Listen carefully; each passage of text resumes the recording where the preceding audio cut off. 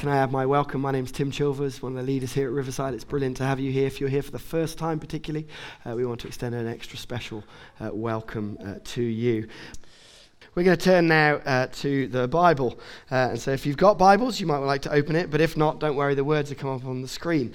It's been brilliant for us at Riverside over the last few weeks. And we've had a student with us she's at Theological College. And she's been doing a placement with us for 5 weeks. And so Naomi Ridgen, where are you, Naomi? Brilliant. She's going to come and read to us the Bible. But let's give her a big round of applause as she comes and does so. What's it to? 18. So we're going to read Luke chapter 18, verses 9 to 17. To some who were confident of their own righteousness and looked down on everyone else, Jesus told this parable. 2 men went up to the temple to pray, one a Pharisee and the other a tax collector. The Pharisee stood by himself and prayed, "God, I thank you that I am not like the other people, robbers, evildoers, and adulterers, or even like this tax collector. I fast twice a week and I give 1/10 of all I get." But the tax collector stood at a distance. He would not even look up to heaven, but beat his breast and said, "God, have mercy on me, a sinner." I tell you that this man, rather than the other, went home justified before God. For all those who exalt themselves will be humbled, and those who humble themselves will be exalted. People were also bringing babies to Jesus for him to place his hands on them. When the disciples saw this, they rebuked them. But Jesus called the children to him and said, "Let the children come to me, and do not hinder them, for the kingdom of God belongs to such as these. Truly I tell you, anyone who will not receive the kingdom of God like a little child will not enter it." Brilliant. Thanks, Naomi.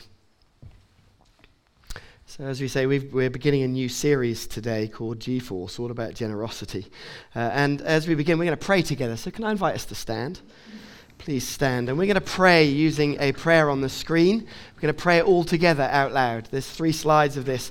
And this prayer is a heartfelt prayer, basically asking God to help us to be a generous people. So let's be still, and then we'll pray this all together out loud.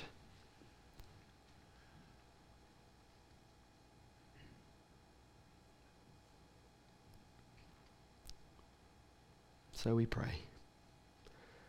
Holy Father, there is nothing I have that you have not given me. All I have and am belong to you, bought with the blood of Jesus. To use it all for myself and to give without sacrifice is not the way of Christ. Forgive us, Lord. Holy Father, generosity is the way of those who call Christ their Lord. We long to be people who love with open hearts and open hands. Empower us, Lord. Holy Father, I am determined to be generous because you are generous. Set us free, Lord, to be people who live open-hearted lives with a generosity that points only to you. Amen. Amen. Do please sit down, and as we begin this series, I'm only human after all, don't put the blame on me. Hopefully it'll make sense why we played that a little bit later on. So today, this series, all about the power of generosity, that it has a force to generosity that can change literally the world. But I don't know what comes to your mind when you think of the word generous. Maybe it's something like this: sharing. Lovely. Or maybe generosity is an act of service where those in high positions stoop to serve those lower positions. Or maybe generosity is doing something you hate for those you love. Or maybe, as does the rounds on Facebook and Twitter and all that, is giving something generous like a tip, like this one that was doing the rounds where somebody gave a tip to a waitress for $750 so that she could get back to her home in Ireland. What comes to your mind when you think of the word generous or generosity? Many of us often automatically think of money. Now, money is one aspect of generosity, as we'll see, but generosity is bigger than that, much bigger. And throughout this series, you'll see we're going to be focusing on being generous with our time, generous with our words, generous with the story that we have about our lives, being generous-hearted. So do use these flyers. Why don't you use them to invite people to come to church on Sunday morning? Many of our friends would love to come if we asked them. And so maybe we can use this to ask them. So come along over the next few weeks. And each week we're going to set a sort of little challenge and give each of us an act to do that week, an act of generosity. And this week it's a simple one. This week, enjoy a gift from God. Think of something that you love doing. And then use that to do it and spend a bit of time as you do it prayerfully saying thank you to God for this good thing that you're doing. It might be having a cup of coffee on your own, that peaceful 5 minutes. It may be going for a walk. It may be reading a book, a lunch break. It may be going to the cinema or enjoying a nice glass of claret or whatever it is. I don't know. Choose something that you enjoy doing, but do it as a gift from God. And as you do it prayerfully, saying, God, thank you for this beautiful gift, because as the scriptures teach us, all good gifts come from God. But today, we're going to get our foundations straight. We're going to get our foundations rock solid, because the theme of generosity is central to the Bible. You may not know that. And we'll see today where true generosity is found and what it really looks like. And as we get into this, it's worth defining what generosity means. So here it is from dictionary.com. This is what the word generous means. Liberal in giving or sharing, unselfish. Free from meanness or smallness of mind or character. Or large, abundant, ample. Interesting. We tend to think of generosity as being about something we do, usually with money. But instantly we can tell the definition is bigger than that. Points in a different direction. That it is as much about how something's done as what is done. Sharing, unselfish, free from meanness or smallness of mind, abundant. And that becomes really clear when we get to the bit of the Bible that was read to us. Because it highlights something about true generosity. And we're going to see two things. Firstly, what generosity isn't, and then what true generosity is. That's where we're going this morning. So firstly, what true generosity isn't. And this story that was read to us is an amazing one. If we've been around church for a while, we may know it. It's a favorite of many people's. But it is a shocker of a story, and we might miss the punch because we've heard it so many times. Jesus tells a tale, a parable, a story. And like all good stories, it has two characters, a saint and a sinner. And the kick in the tale is fascinating to us. Two men went up to the temple to pray. One a Pharisee, another a tax collector. Not unusual in that culture, going to the temple to pray, a Pharisee and a tax collector. But we forget the punch. You see, if we've been around church, will have heard of the Pharisees and think of them as being bad somehow. We're kind of negative. But in that culture, the Pharisees were the good guys. The religious authorities were kind of stuck in their ways. And so this new reform movement had been rising up of Pharisees that were trying to get back to basics, back to the Old Testament, back to what God really wanted. They were a reform movement. They were trying to introduce real devotion and what it looked like. These Pharisees were the heroes. And in contrast, you've got the tax collector. Now, even in today's terms, sorry if you are in the tax office, but even in today's terms, being in the tax office they're not the most loved people on the planet, are they? But most of us recognize they're important. We treat them with respect and so on. But in those days, tax collectors, you may well know, were hated, despised.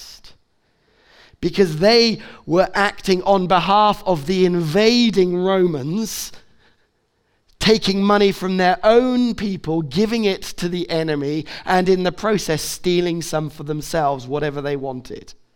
And I was trying to think of a contemporary equivalent of this. This is what I came up with.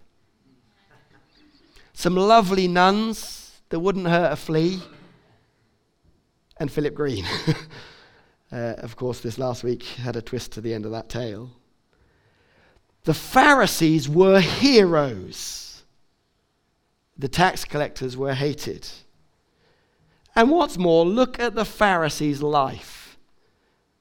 I fast twice a week and I give a tenth of all I get. This guy's impressive. He's impressive. He's a committed, devoted, generous man. And so you've got Jesus setting it up. The greedy and the generous. Boom.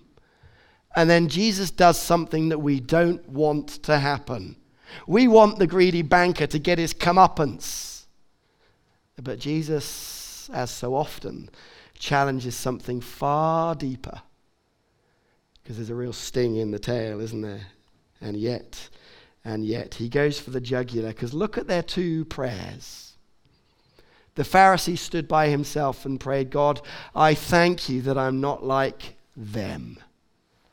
I fast twice a week and give a tenth of all I get. But the tax collector stood at a distance. He would not even look up to heaven, beat his breast and said, God, have mercy on me, a sinner. Two very different prayers. The Pharisee was generous in one area, but that generosity didn't transfer to his heart, to his attitude. And that's the first aspect. True generosity isn't about what is visible. It's deeper than that. Now, please hear me. The action is important, but true generosity is way deeper than any one action or any one pattern of actions. His apparent generosity is found out because look how impressed he is with himself. Let me give an example about visible actions. I don't know if you know who this guy is. Put your hands up if you know who this one is. Many of us know who he is. His name is Bill Gates. Now many of us may know.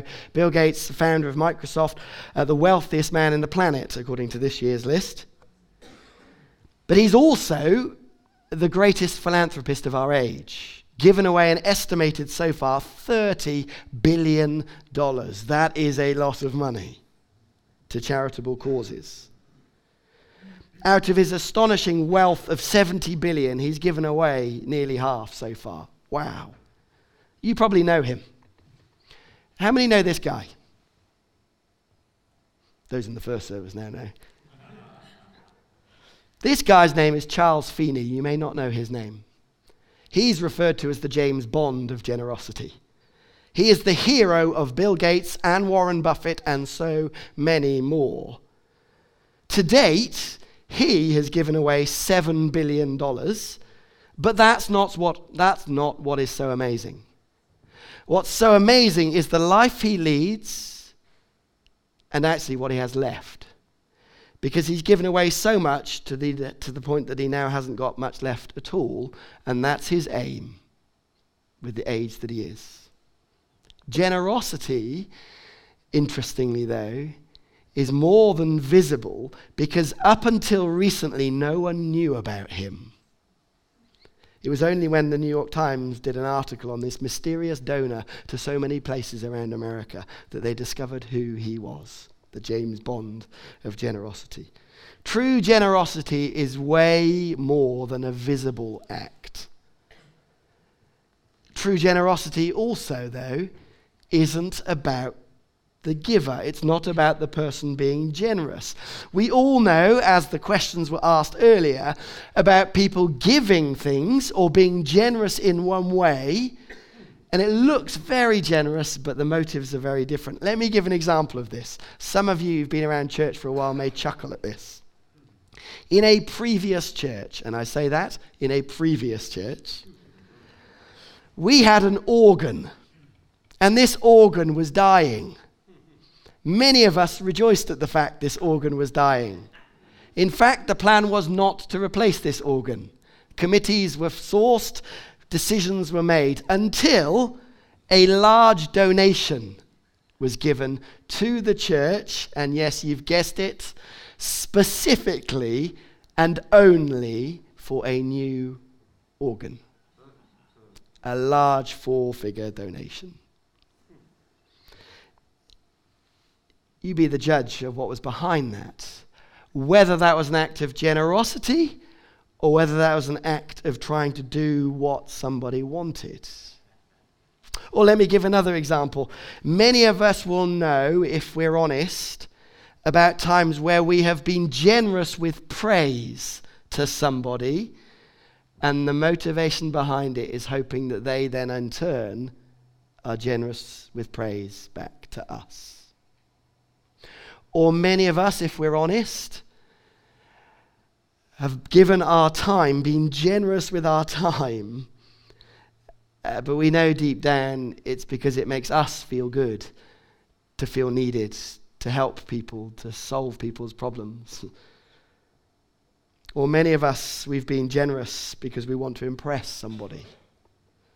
It can be subtle in all our hearts if we're honest, but sometimes an apparent act of generosity is more about us than the generosity itself. No wonder that Jesus calls the Pharisees elsewhere whitewashed tombs. Look impressive, but not inside. So, if that's what true generosity isn't, it's not about what's visible and it's not about us, what is true generosity then? Well, this is where we begin to discover what is right at the root of the way the Bible talks about generosity. True generosity is an attitude of heart. And we can see that when we return to the second story in our passage. It's a well-known story about some little children coming to Jesus. And what happens is the disciples stop them, effectively saying, Jesus hasn't got time for you. You're insignificant. Jesus is about important stuff, don't you know? And of course, Jesus' reply is, let them come to me. Don't hinder them. The kingdom of God belongs to such as these. Now, we could get a million points out of that, very important, helpful things. But the interesting thing for this morning is, do you notice why it's put in direct relation to what's just come? The Pharisee who seems impressive, but at heart, it's all about him. And then you've got these people saying, no, Jesus hasn't got time for you, insignificant. Whereas Jesus models what true generosity is like. Come to me, even you, little children, despised in that culture. It's about heart that flows out in so many different ways. Time, money, energy, words, everything. True generosity is about heart. And it comes out in a multitude of ways. Now let me give an example of this, which is an embarrassing one. And I've told the story before, but I'll tell it again to remind myself.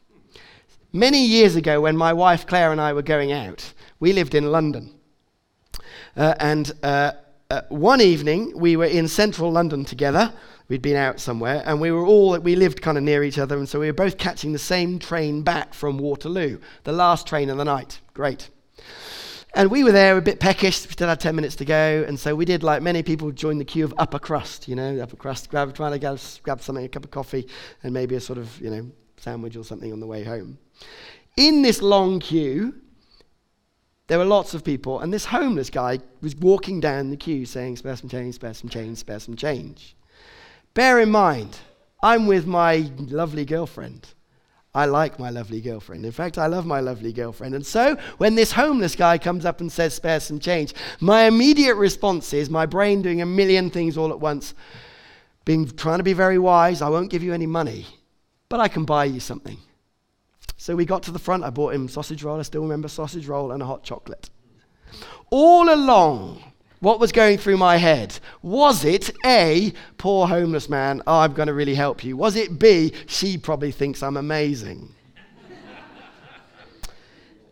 And to show what was going on in my heart, 2 weeks later, I was on another train late back from Waterloo, on my own this time.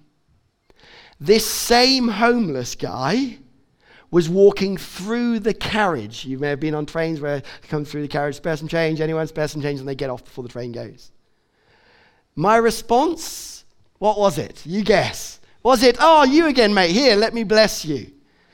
Or was it, turn my head, hope he doesn't recognize me, and ignore him? It was, of course, sadly, the latter. Why? Because generosity is an act of heart before being an act that's visible. And because we live in a culture in which we're quick to blame others for the fault that they have done and forget that we're all people, all making mistakes, all mess up. And in relationships, it's easy, isn't it, to find fault with someone else, but hope they're generous to our faults. Generosity is about heart. We can all be generous in one area at some point, but there is something deeper. True generosity lies in the heart. And this becomes even clearer when we see the way the Bible uses the word generous. Generous. So here it is, Psalm 112. Good will come to those who are generous and lend freely, who conduct their affairs with justice. Great, nice one. Love that. Put that on your fridge. Brilliant. What about this, though? Number 6, the Lord make his face shine on you and be gracious to you. That's a lovely verse. Or this one where God describes himself. And the Lord said, I will have mercy on whom I will have mercy. I will have compassion on whom I will have compassion. Those 3 words, generous, gracious, and mercy, are the same word. And we begin to see how Bible understands generosity. Generosity is an act of grace, an act of mercy. They're tied up together.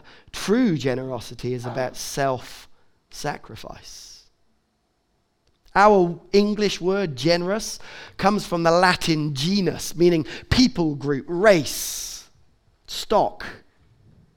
And generosity literally means to lay aside your people group, to lay aside something of who you are for the sake of others. That's way bigger than a single act, isn't it? And that became really clear to me recently when I saw this film. Anyone seen this film? Put your hands up if you've seen this film. Hacksaw Ridge. If you can stomach it, it's a cracking film. But I do say that if you can stomach it, there are some pretty horrific battle scenes in it.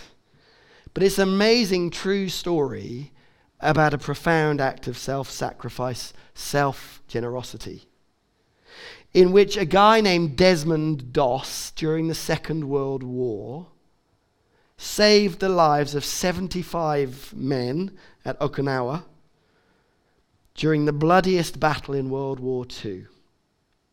What happened was they were trying to take this ridge. The American soldiers had to climb up the cliff onto this ridge, and they were sitting ducks. And Desmond Doss, whilst all of the army had retreated, Desmond Doss stayed up there, going to rescue ones that had been injured and then lowering them down off the cliff. 75 of them, all in fear of his own life. An amazing act of self-sacrifice. But what's even more incredible is that Desmond Doss signed up voluntarily as a conscientious objector to join the front line without wanting to shoot a weapon. He signed up specifically to go into battle to save those around him as a medic, not carrying a weapon with him. That's generosity. Putting his whole self in the way of others. Which of course leads, as I come to a close, the third aspect of what true generosity is really about. Because in case you missed it by now, we all fall short of what true generosity is. And I think that's the point. That deep down we all are lacking. We may be generous in some ways. But you might be therefore beginning to ask, well, what does true generosity actually look like? if it's not just giving generously in some way? Well, look again at Luke 18 and something becomes very, very clear. Do you see how the tax collector prays? God, have mercy on me, a sinner. Beautiful prayer, which we'll pray in a minute. But that word used for mercy is a really unusual word in the Bible. It's only used in one other case. Literally, that word mercy means to render oneself. And there's only one other place in the New Testament in the Bible that it's used like that, and it's this, talking about Jesus. For this reason, he had to be made like them, fully human in every way, in order that he might make atonement for the sins of the people, that he might render himself for the sins of the people. Friends, true generosity is found in Christ. The most open-handed, open-hearted self-sacrifice, where he laid aside all of the glory and stepped in to our world, where he gave of his very self, emptying himself,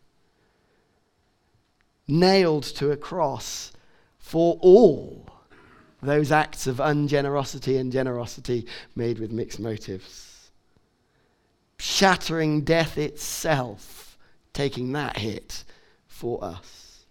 That's true generosity. And that's when we begin to see what generosity might look like. With our gracious, generous God giving literally his all for us. How can we not? Then with all the good gifts he's given to us, then want to generously lavish on those around us, those who we aren't like and those who we are, those who are at fault and those who aren't, those who we wish were better and those who are like us. Only when we grasp how generous God has been to us can we see there, how can we not be generous lavishly to those around us? May God help us, this series, to be the kind of people who live lives of true, lasting generosity to this world, to our families, and beyond. Should we stand together? Please stand.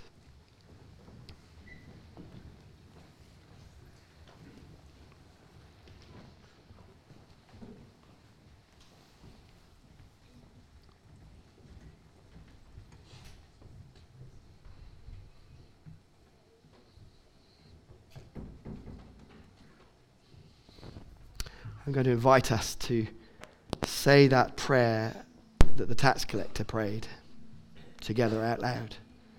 Some very simple words with a very, very profound meaning. He said, God, have mercy on me, a sinner. And I'm going to invite us all to simply pray that. You may, if you'd like to, find it helpful to hold open your hands, as it were a little picture of you surrendering to God. Putting aside, rendering yourself to him. This may be the sort of prayer that you've never prayed before. And that's absolutely fine. Because God sees your heart. So should we say it? Let's say, God, have mercy on me, a sinner. Let's pray. God, have mercy on me, a sinner.